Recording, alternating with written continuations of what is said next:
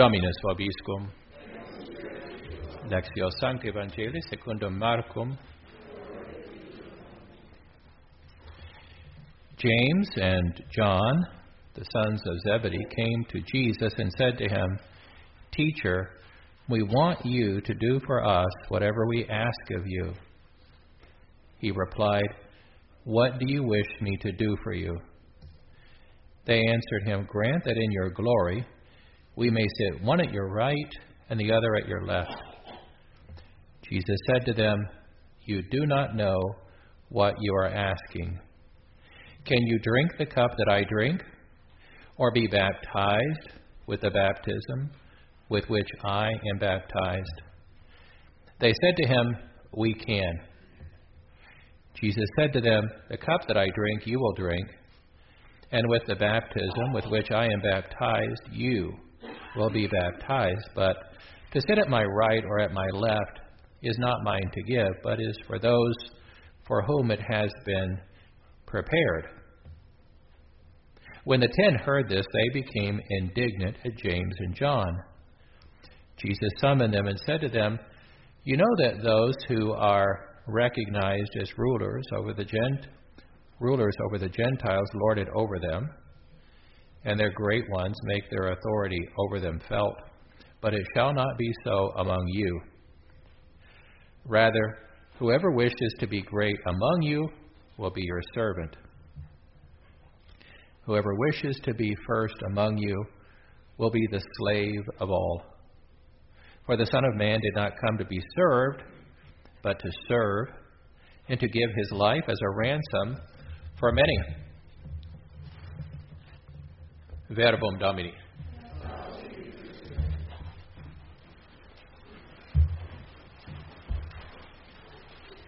Take a moment, please, and make sure your cell phone is turned off. Apaguen los teléfonos celulares, por favor. I've mentioned it before. If someone arrived now or later in the Holy Mass, stayed even to the final blessing, they would not fulfill their obligation to attend Holy Mass on Sunday. Why? What's that about? Well, the Gospel. We just heard the Gospel. The Gospel is an essential part of the Holy Mass. It can't be skipped. But after this Mass, we have an 8 o'clock Mass. They could attend that one. Turn to page 4. You see the schedule for the Masses there. Today, I didn't put it in there, but today, October 18th, if it weren't a Sunday, we'd be celebrating the Feast of St. Luke, the one who wrote the Gospel of St. Luke. Tomorrow is the feast of the North American martyrs, the Jesuits, before our country was founded. Also, another note, Blessed Jerzy Popieluszko is martyred in Poland, October 19th, 1984. If you type that name in, you're going to find that he was the priest who worked closely with St. John Paul II. His feast day is Thursday. It's only the second time that we've had the feast of St. John Paul II. So Father Jerry, worked with the Pope. In Poland, he worked to get the Solidarity movement started, and the communists killed him. Imagine that, communists killing someone. Well, yeah, you don't have to imagine it. They killed hundreds of millions. Oh, they're not finished either. That's why I think we really need to embrace Castro's Cuba, because they've never said, "I'm sorry." It's full speed ahead. I have no idea. I don't know if you heard last week. The Russians are fighting now in Syria. Guess who went there to fight with the Russians? Yeah, the Cubans. They're not helping us. Anyway, I'll try to concentrate here. Page 5, the top of page 5, the Feast of St. Paul of the Cross. That's Tuesday. When I was a kid, we had these great priests who would come to our parish. They'd give these the sermon on Sunday and then a mission during the week. People would line up around the block for confession, and the church was packed. Everybody loved it. That's why they decided to change their recipe. Now they just got a handful. It reminds me of, remember when they got rid of that classic Coke? Everybody loved it. That's why we got rid of it. Yeah, those people got fired, didn't they? Anyway, that's the Passionists. They were started by St. Paul of the Cross. Then John Paul II, St. John Paul II on Thursday. St. John of Capistrano, he's the patron saint of swallows, whatever that means. Anyway, and then here's an archbishop in Cuba, a saint. We really need to ask him his help. Look back on page 4. I forgot to mention tomorrow evening there's a communion service just before the Women's Guild meeting. If you'll turn now to page 7. The Knights of Columbus, congratulations. It wasn't yesterday, it was a week ago that they had the Oktoberfest. Some of the Knights of Columbus are actually able to walk around now after a week of groaning, moaning. They worked their legs off. That's great. Congratulations. All of the charity that the Knights of Columbus will do over the next 12 months comes from the Oktoberfest. The reports I heard all day long, there were steady crowds going in there, and charity never tasted so good. So congratulations to the Knights of Columbus, and thank you to everyone who bought tickets, attended, told your friends about it, put it on Facebook. Probably everything is on Facebook. Anyway, page 7, speaking of meals, here's grace after meals. Now, I would just guess that most people don't say grace after meals. I would say probably most people don't say grace before meals. So how am I going to get you to start saying grace after meals and getting your kids and your grandkids to do it too? Well, when you're dead, by the way, you will die. 10 out of 10 people die. You know how I know? I saw it in a movie. 10 out of 10 people die. So it was Bella. Anyway, when you die, do you want people to pray for you? Well, yeah, sure. Yeah. What are the odds of that happening? Let me look around your own family. What are the odds of that happening? Yeah, not too good. But if you teach them to pray grace after meals, some mom or dad, grandma or grandpa, they slip this one in there. Look at that. Look how grace after meals ends. If you blink, you'll miss grace after meals. It's so short. It's like one of my homilies. Yeah. May the souls of the faithful departed through the mercy of God rest him. Look at that. Look at that. Praying for the dearly departed. The Women's Guild meeting. If you're not a member of the Women's Guild, if you're a woman in the parish and you'd like to attend, you are most welcome. They'll waive the cover charge. No, just kidding. There is no cover charge. You're most welcome to come, and you might want to join afterwards. The outreach director of Women in Need in Rockwall, she'll be giving the program. This is Domestic Violence Awareness Month. Then look over on page 9. This is all about the photos on the cover of the bulletin. You know, St. Therese, she's called The Little Flower. Here's one of the 2 books I have mentioned there. This is the one that's the coffee table size book. And this says Teresa. This is the one in Spanish. The one I have mentioned in the bulletin there, that's in English. But I could find the one in Spanish. Couldn't find the one in English. Anyway, St. Therese, as I mentioned there, she's called the Little Flower. And today her mom and dad, just hours ago, were canonized. They were declared saints. Now, you see where Our Lady of Guadalupe is over there? On the other side of that wall, outside there is a statue that someone gave me of St. Therese. It's about 6 feet tall. Imagine taking St. Therese, over here, you see at the back, where the roses are at the very back wall there, the brown, that's St. Therese. That's a very beautiful statue of St. Therese. Somebody gave me an outdoor statue of St. Therese. Think of St. Therese meets the Incredible Hulk. That's what the statue looks like out there. It weighs a ton. It's in 5 pieces.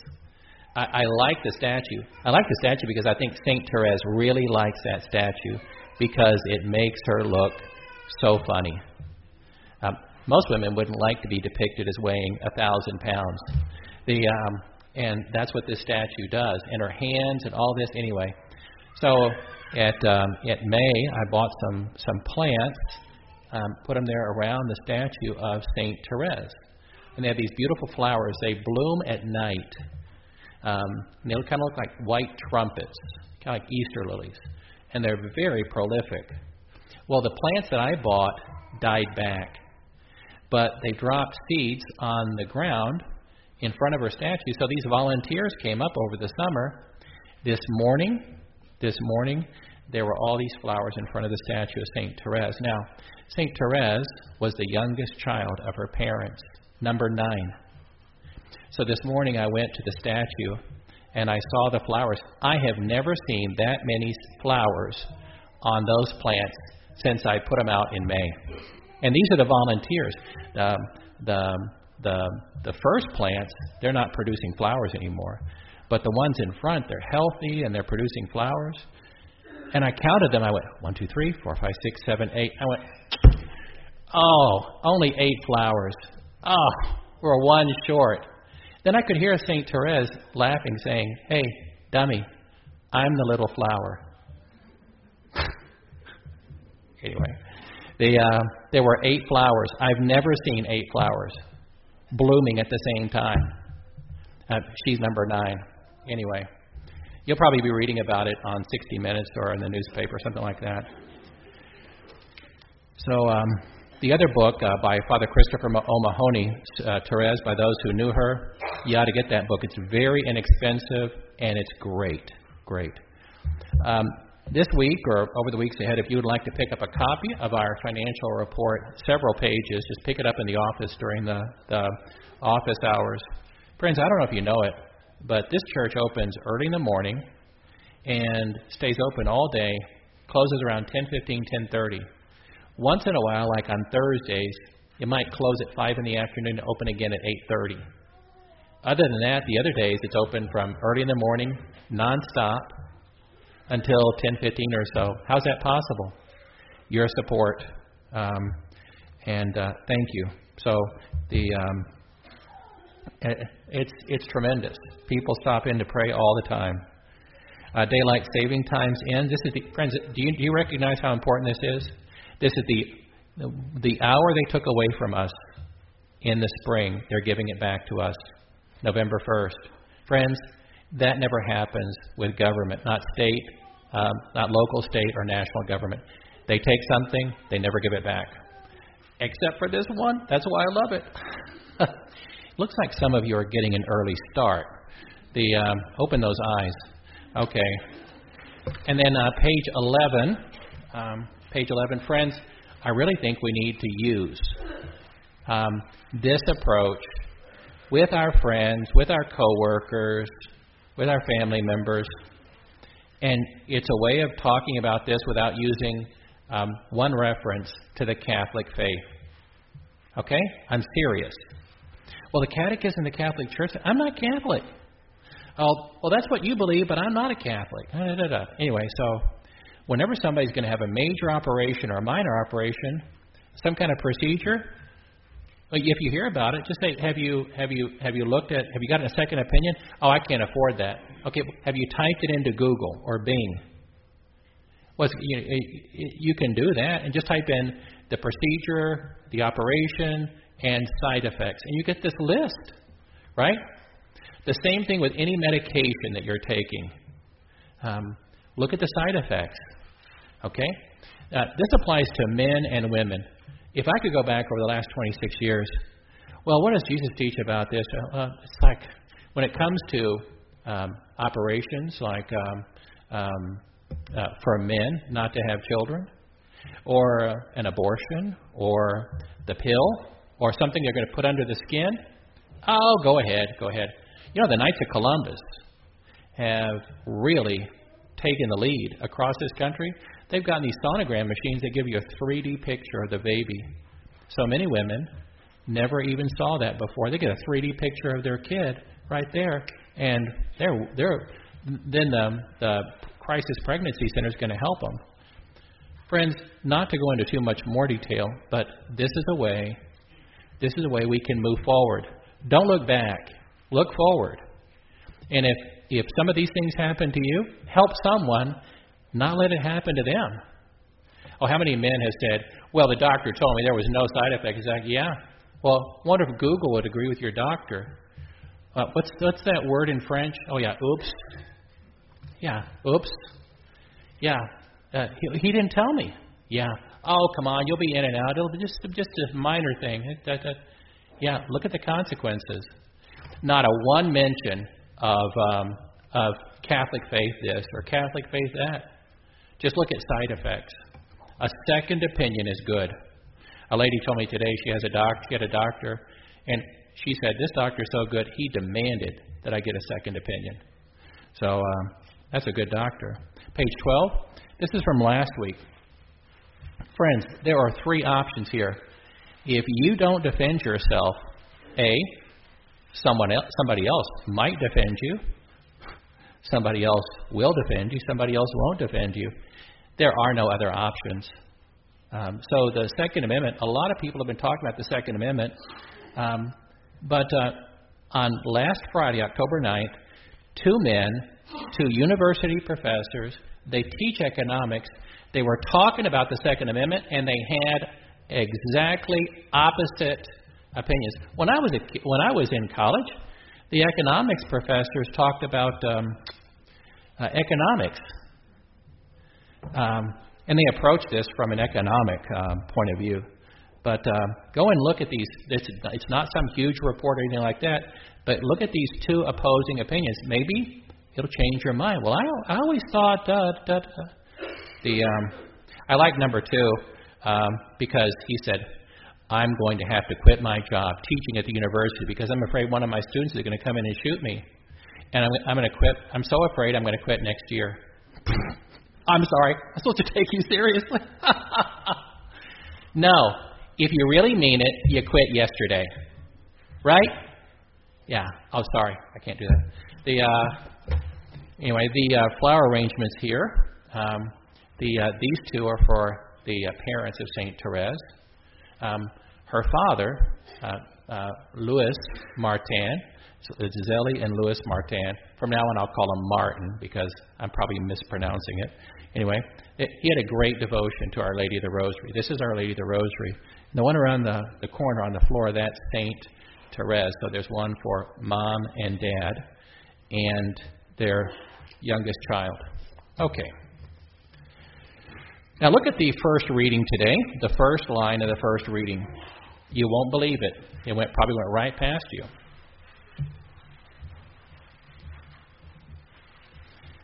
From the prophet Isaiah, the Lord. God is another way to say the Lord. God was pleased to crush him in infirmity. In the name of the Father, Son, and the Holy Spirit. Yeah, write that on a card and send it to somebody. Have a nice day. God was pleased to crush him in infirmity. Hope you're well. Love. Right? What is that about?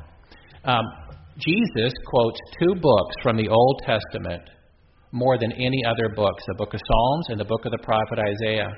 Isaiah lived 700 years before Jesus was born, and there is a section of Isaiah that talks about God's suffering servant. And I've heard suffering servant of Yahweh, suffering servant of God for years. You know another way of saying the same thing? The suffering slave of God. But even in the gospel today, you hear a servant, servant, servant, slave, servant, servant, slave, servant. It's slave. This is a voluntary. Slavery is bad. But this is an example of someone who is a voluntary slave. Remember, Abram was told by God to take his only son, Isaac, and sacrifice him on a mountain he would show him. And so the last bit, the wood for the sacrifice was loaded on the back of Isaac, and he carried it up the mountain where he assembled it on an altar. And then he climbed up on top. Why? Because his father told him to. He was a willing slave of his father. Isaac was. Isaac gets us ready for him because just across from there is where Jesus carried the wood of his sacrifice and was nailed to the cross.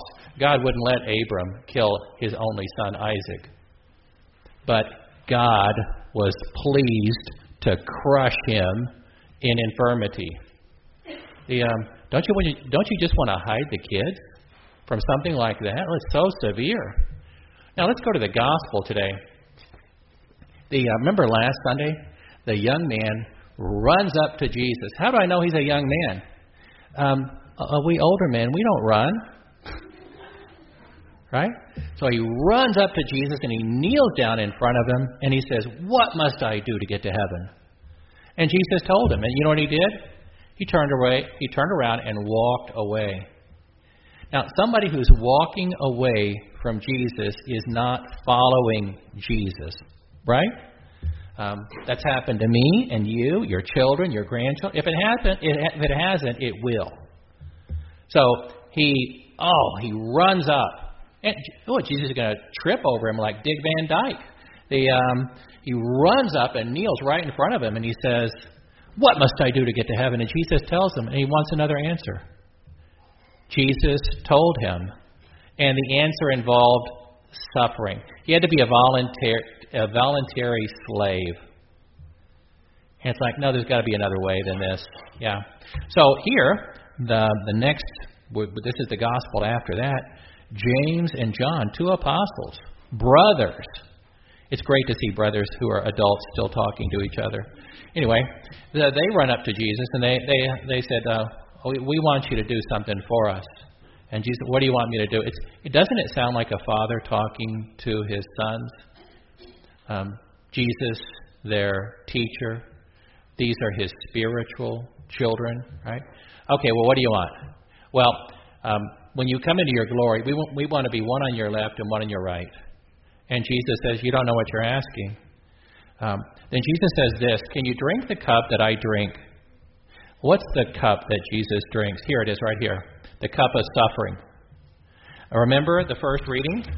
God was pleased to crush him in suffering. Right? Can you drink the cup that I drink? The cup of suffering. Can you be baptized with the baptism with which I am baptized? Remember, John the Baptist baptized Jesus and so many others. And then the last act of his life, John the Baptist was baptized. Yeah, remember that? When King Herod ordered that his head be cut off, he was baptized in his own blood. That heart kept pumping. Yeah, he was baptized in his own blood. Is it graphic? Yeah, it is. That's exactly what Jesus is trying to get across to James and John. When did this gospel happen? Let's see. Happened during the last week of his life. Yeah, the last week. So, the parents, St. Louis and St. Zélie Martin, they're being canonized because they're her parents. Just because they're the parents of a saint, they get to be saints. Well, if that was true, my mother would be a saint. Yeah, right. No, they're not canonized because they're related to her.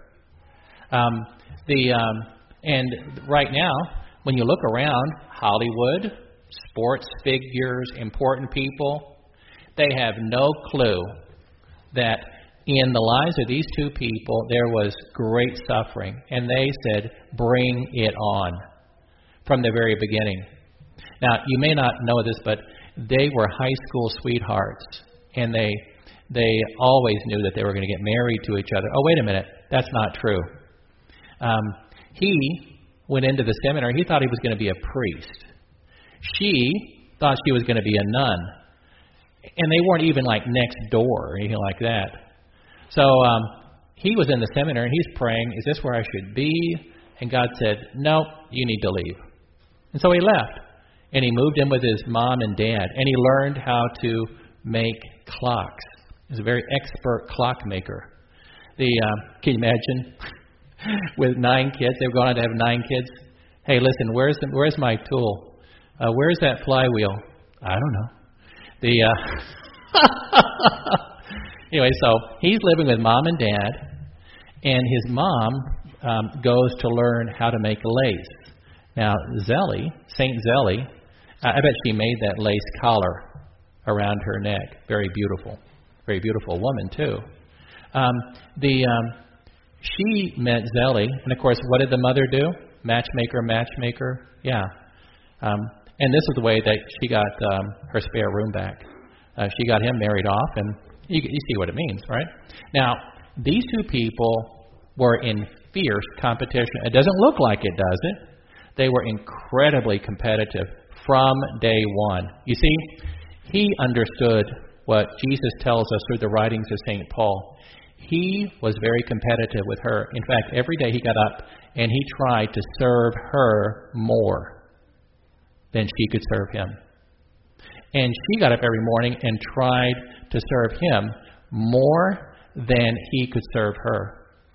Yeah, that's the competition that was in them. And this fierce, voluntary slavery, they passed on to their 9 children. Now, these two people were terribly in love, and they never had a problem one. It was just beautiful. Oh yeah, I mean, there was the fact that when she was 3, she died of breast cancer. And this is Breast Cancer Awareness Month, right? So St. Zelly, she died of breast cancer. Oh, that was really hard on the kids, hard on Louis. Later on, Louis had a stroke, and then another stroke, and then dementia. So he had to be placed in a home and cared for by his family. Are you kidding? They had problems. They had incredibly large problems. But what they taught their children learned from up close and personal example of this kind of fierce competition.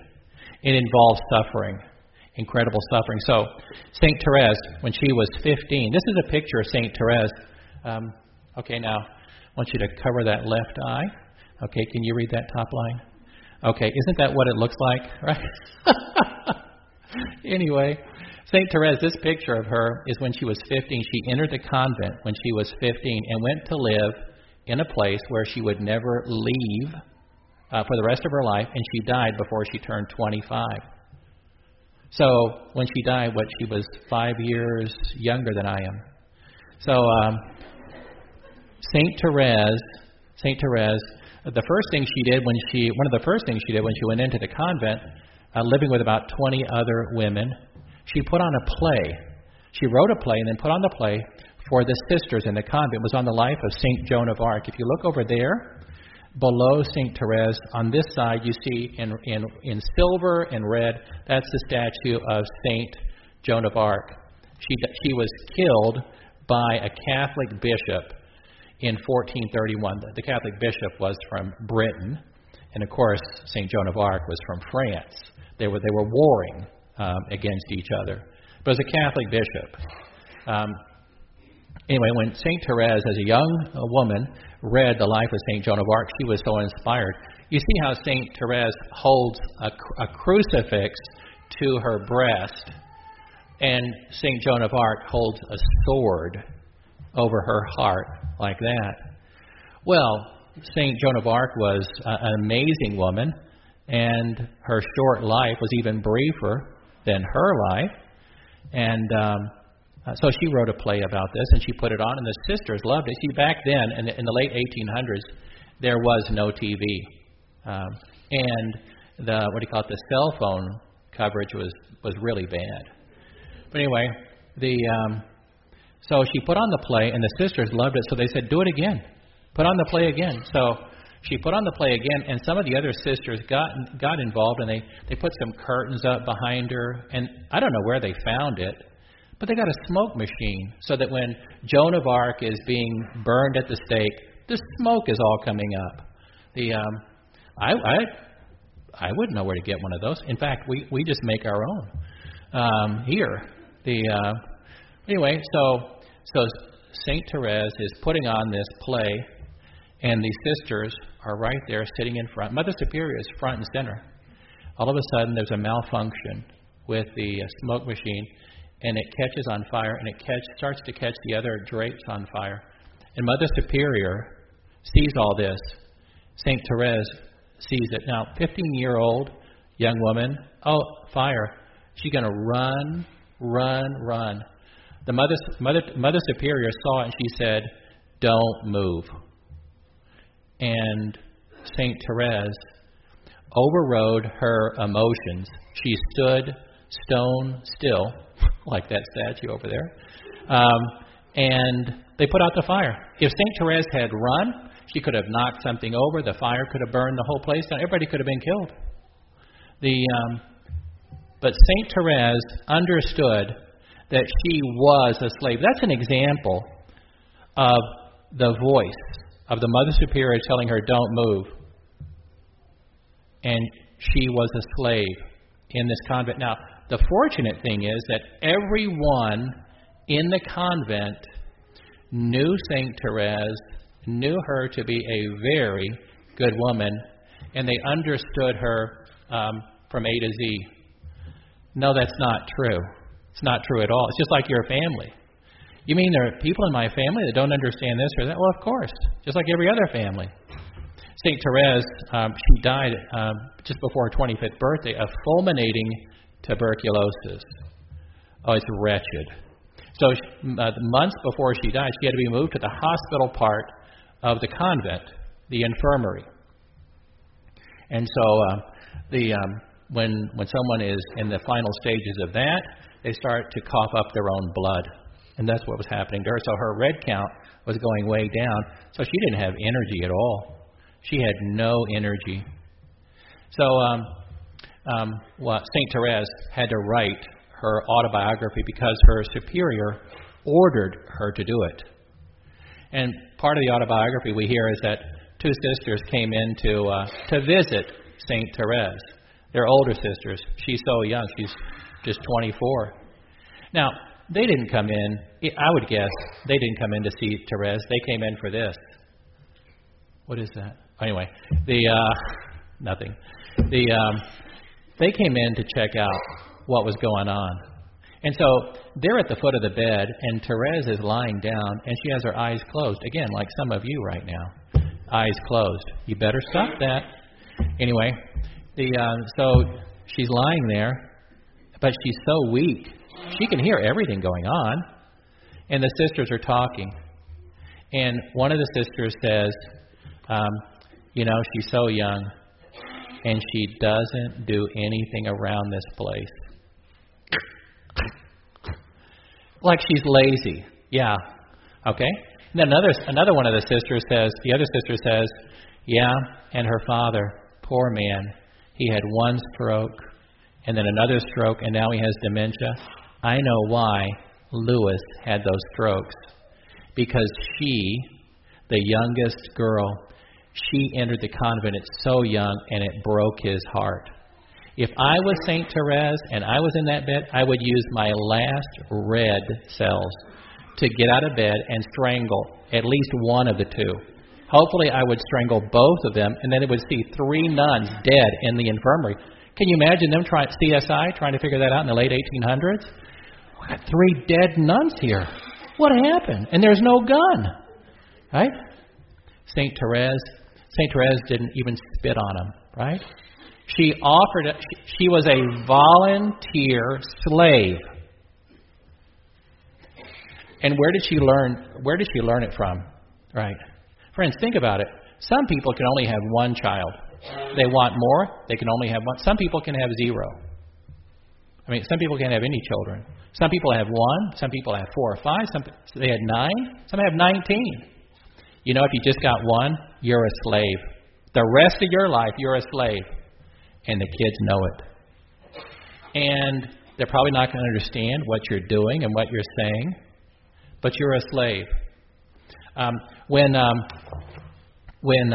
that first reading says God was pleased to crush him in infirmity, in suffering, when you read the early saints talking about Jesus on the cross, they talk about Jesus taking his cross and using it as a wine press to crush To crush the grapes, you put them in a wine press, squeezes the juice out of them so you can make wine. Jesus calls himself, I am the new wine. You don't put old wine, you don't put new wine into old wineskins, right? Jesus is the new wine. First miracle at the wedding at Cana in Galilee. Jesus is the new wine, and he allows himself to be crushed by his Father. And what? I should get a pass? You should get a pass? See, where are your children going to learn this? Where? Well, they're going to first learn it from mom and dad. You're going to be misunderstood. It's going to cost you everything. But if you wish to be a follower of Christ, then you wish to follow his example and do exactly that. And you will be a voluntary slave. Anything less, you're not following him. He made himself a slave for me and you and everyone else. But if you or I run up to Jesus, beg him to tell us what we need to do, and we turn around and walk away, we are not followers. How are we followers of him if we're walking away? God was pleased to crush him in infirmity. In the name of the Father, Son, and the Holy Spirit.